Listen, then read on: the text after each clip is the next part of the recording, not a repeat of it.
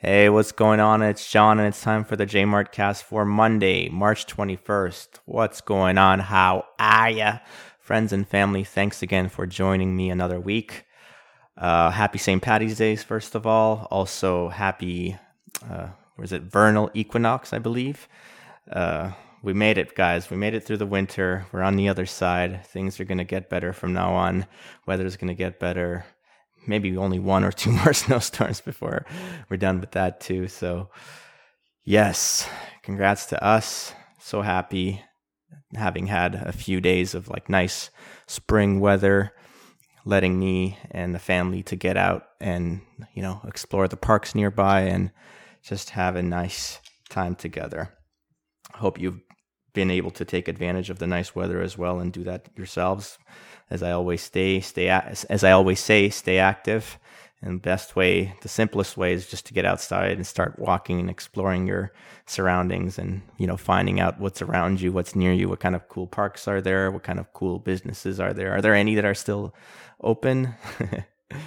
Oh yeah, the other thing is congratulations on making it out of the restrictions. I believe I'm recording this a little late. It's actually Monday that I'm recording this. I was hoping to have it recorded yesterday and out by today, but was too tired by the end of the day to get this going, so I'm doing it now. But as of today, the mask mandates are over, so that's excellent news. Haven't been outside too much to tell if I've noticed a big difference in people's behavior or not. All I've done today is go to jiu-jitsu so far, which was good. And I went to jiu-jitsu twice last week, actually 3 times if I think about it, because I went yesterday for the open mat roll as well. Yeah, it's been a good week of training. The 2 jiu-jitsu classes, the one class I went to was on Monday, I believe, or maybe it was Wednesday. I think it was Monday, actually. We were learning like shrimping out and escaping when you're on your back, when someone's got a hold of you. And I guess the main lesson that day was to kind of like use your shoulders to kind of walk away from the person. Like as you're on the ground on your back and your opponent's kind of got your upper body bound with, their weight. Before shrimping and kind of pushing the person off you to get away, it's a good idea to kind of move away by walking on your shoulders, like away from the opponent, and then kind of explosively shrimping out, basically creating space and then exploding to create even more space so you can escape. So that was a good lesson. I'm glad I kind of remember that one now, and I can try to incorporate that as much as possible. And then that was a gi class, so we had to wear the uniforms, and then I went on Thursday, and that was a no-gi class. And then for that one, we learned this move called the long step back. And for that one, it's kind of like, imagine you're, again, facing your opponent so that you're on top of them, but you're behind the person's legs. If you've got like the person's knees bent and you're kind of hugging the legs that way, you can kind of fall to one side while still hugging the legs, and then just do a long step back with your foot on the outside to get around. It's hard to explain or describe with just words, but it's a good technique for basically getting past the legs, which normally would be defending and trying to stop you from getting around. And yeah, then did the Sunday afternoon class, not class, just open mat roll. Did 5 rolls, 5-minute rolls, so 25 minutes in total with 1-minute breaks in between. It was good. I had the first 3 rolls with like upper belt people, a little bit more experienced, and we kind of went easy. And then the final 2 rolls was against this one white belt who I'm used to training with from my noon classes that I normally go to. And he's like very aggressive and always like trying as hard as he can and not taking it easy, not saving his energy. So after 2 rolls with him, I was just like so done. I was like, no, I'm not. I'm done. I'm leaving. Yeah. Anyway, what else happened this week? Of course, St. Patty's Day happened, and I hung out with some friends on Saturday for that.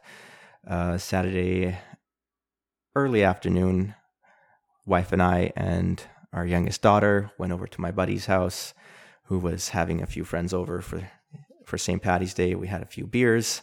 I brought my bottle of cognac because beer doesn't really sit well with me, so I just have little sips of cognac instead to feel like I'm participating, but not, drinking the beer. And then it was just nice to see a bunch of friends. One of our friends who recently got married announced having a baby, which is awesome. Very supportive of that. Very happy for them. And yeah, it was just a nice get together. My oldest son was at my in-laws' house for the weekend. Friday, we dropped him off, and they came back with him on Sunday afternoon, and we had a nice dinner together.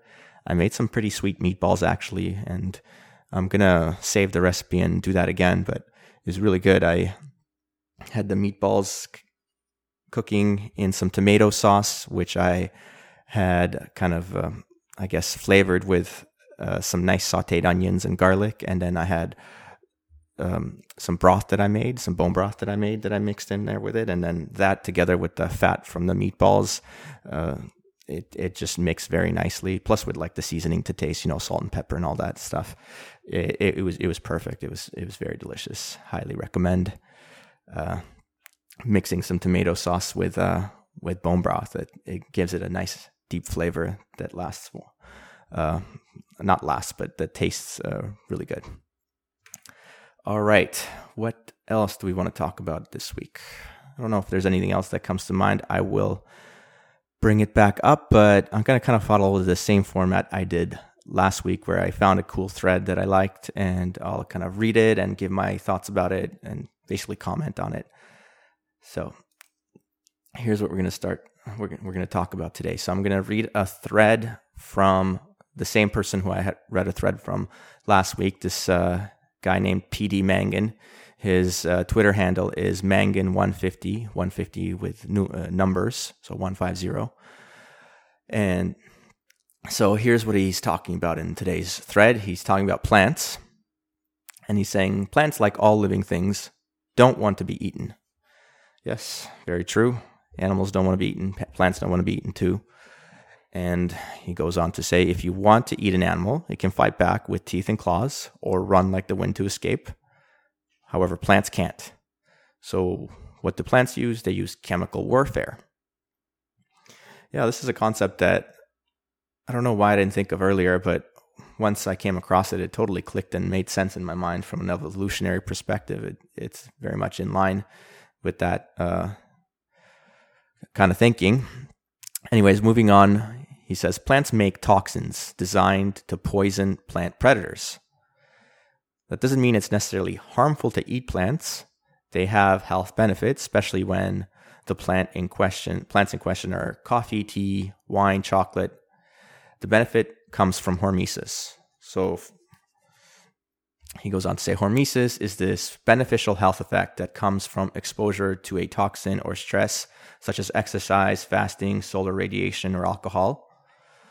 And it's a short, acute amount of stress. It's not a long-lasting chronic stress. And your body just responds by making itself more resilient to that short burst of stress, right?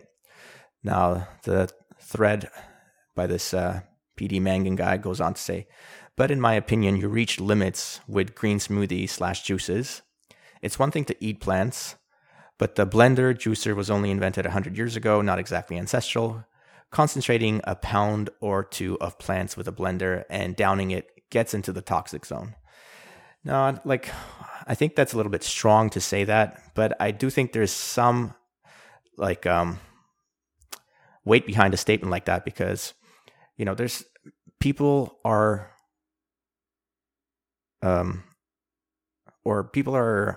allergic or sensitive to different compounds found in plant matter at different degrees. Something that's a lot of, like, somebody, might be really sensitive to peanuts, of course, we know that one, or somebody might be fine eating it. And that goes across the board for everything you might find in plant matter.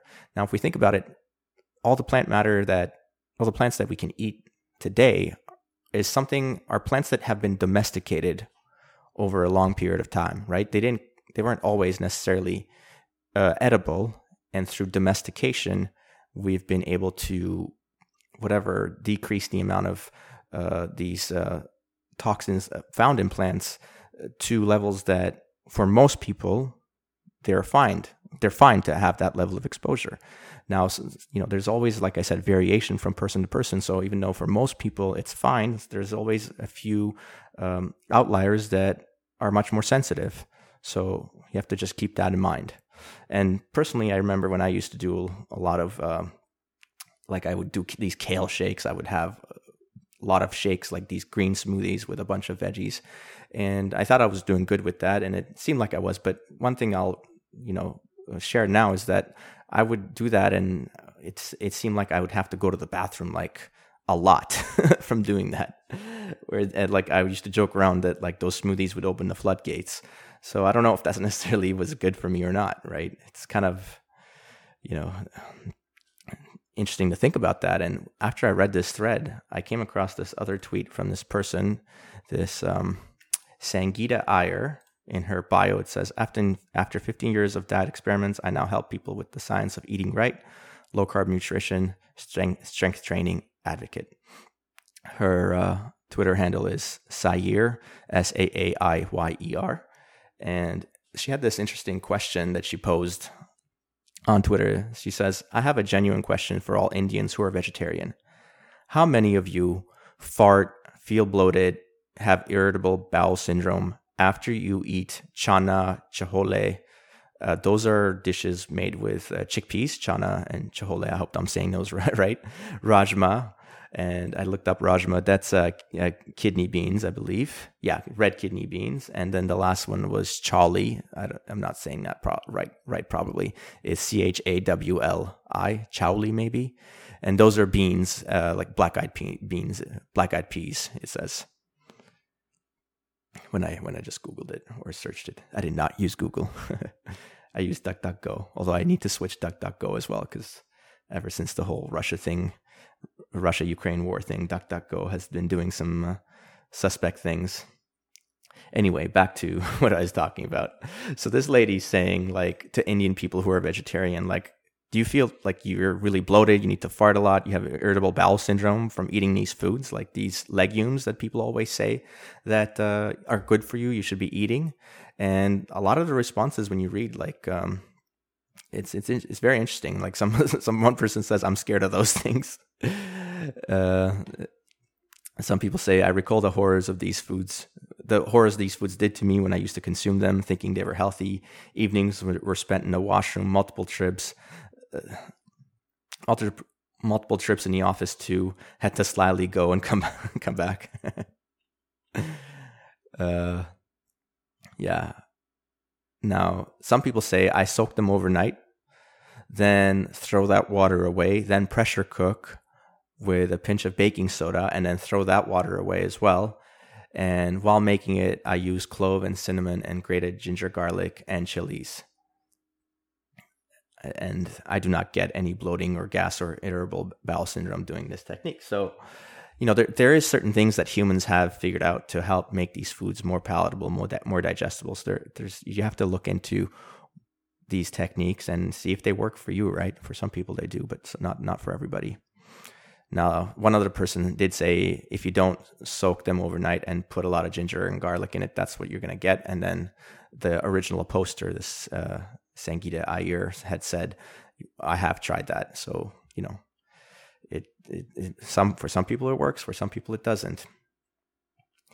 Let me know what you think. Do you get any bloating or irritable bowel syndrome from eating these legumes that are supposed to be like really good for you, or do you get or are you fine?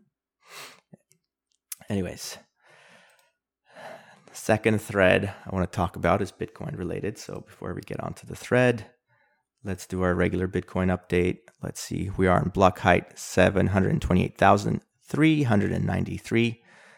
Currently, the price of Bitcoin is trading at $40,962 for US dollars. For $1 you can get 2,442 Satoshis. Satoshis are the smallest unit of Bitcoin. One Bitcoin can be subdivided into 100 million Satoshis. By the way, if you want to buy Bitcoin and you don't have an exchange yet, check out the link in the description for a referral to ShakePay, which is a Canadian exchange that I use. and I recommend. Give it a shot. Let me know what you think. Let's see. The price of Bitcoin for the day is down about 1%. For the week, up about 5.5%. For the month, up 2%. For the year, down 28%. And for 5 years, up nearly 4,000%. Yeah. So, Bitcoin. Why is it good? Well, the price is good, but as I always say, the price is not what matters. What matters are the things about Bitcoin that make it censorship resistant, that make it immutable, that make it permissionless. Anyone can use it without a permission. That's what's great about it. It's like these rules, right? Rules about money that are applied the same way on everybody, right? Imagine if gravity was applied differently to different people, right? It wouldn't seem fair, right? Like, but for some reason, something almost as important as gravity, money in our lives, is treated like that, where it's a case of different people being affected differently. You know, there's a money printer that these central banks have privy to, and the people closest to the central banks are the ones that get to benefit from the new money that gets printed, that gets issued by them. Wherein regular people who have no idea that this is happening are saving their money, right? And having it debased by having new money being printed all the time, especially with new crises happening, right? First, there was the pandemic. Now it's the war in Ukraine. There's always need for more money to fix new problems. So endlessly, regular people are hurt by this decision to print new money, whereas the people who own assets and who are closest to the money spigot, the printer of the money, those people benefit. And so if you want to get out of that system, you want to opt out, I recommend exchanging your fiat dollars for Bitcoin. Now, the thread that I want to talk about today has to do with Bitcoin storage, right? So you have a wallet, and what a wallet is the way I've described it before. It's kind of like an email. An email's not for money, of course, it's for information, but it's a good analogy. Now, if we think of the email, we have the email address and a password. Now, the email address is something that everyone has access to, and by having access to the email address, everyone can send emails to that, but only the person holding the password to the email address can open up the email and read the messages that are being sent. Now, a wallet is similar to an email in that a wallet has a public key and a private key, and the public key is this address that everyone has access to, everyone can see, and everyone can send money or Bitcoin to. And the private key is like the password. So with the password, only the email owner has access to the password, and with that password, they can access and read the email. And with private keys, it's very similar. Only the owner of the wallet has access to the private keys, and with the private keys, they can spend the Bitcoin by sending it to other Bitcoin wallets. Now, the private key itself is like this long string of numbers and letters, and it's stored on a device that you have the wallet on, so that device can use those private keys to do whatever transactions you want to. Now, in case you lose that device, you will have a seed phrase associated with the wallet that can recover the private keys for you. And the seed phrase is usually either a set of 12 or 24 numbers that basically unlocks the private keys, and you can use a different wallet provider to recover your wallet, even if you've physically lost the original device that it was on. So it's very cool, a little hard to explain. Hopefully you've kept up with that. Now, here is the thread that I wanted to read regarding seed phrases. Here it is. So this is a thread by the account @Parman_the. Interesting. Anyway, he says, Bitcoin storage tips. Your seed phrase, usually 12 or 24 words, produces virtually limitless list of Bitcoin addresses. The collection of these addresses is your wallet. They can be reproduced on any device using the same seed phrase.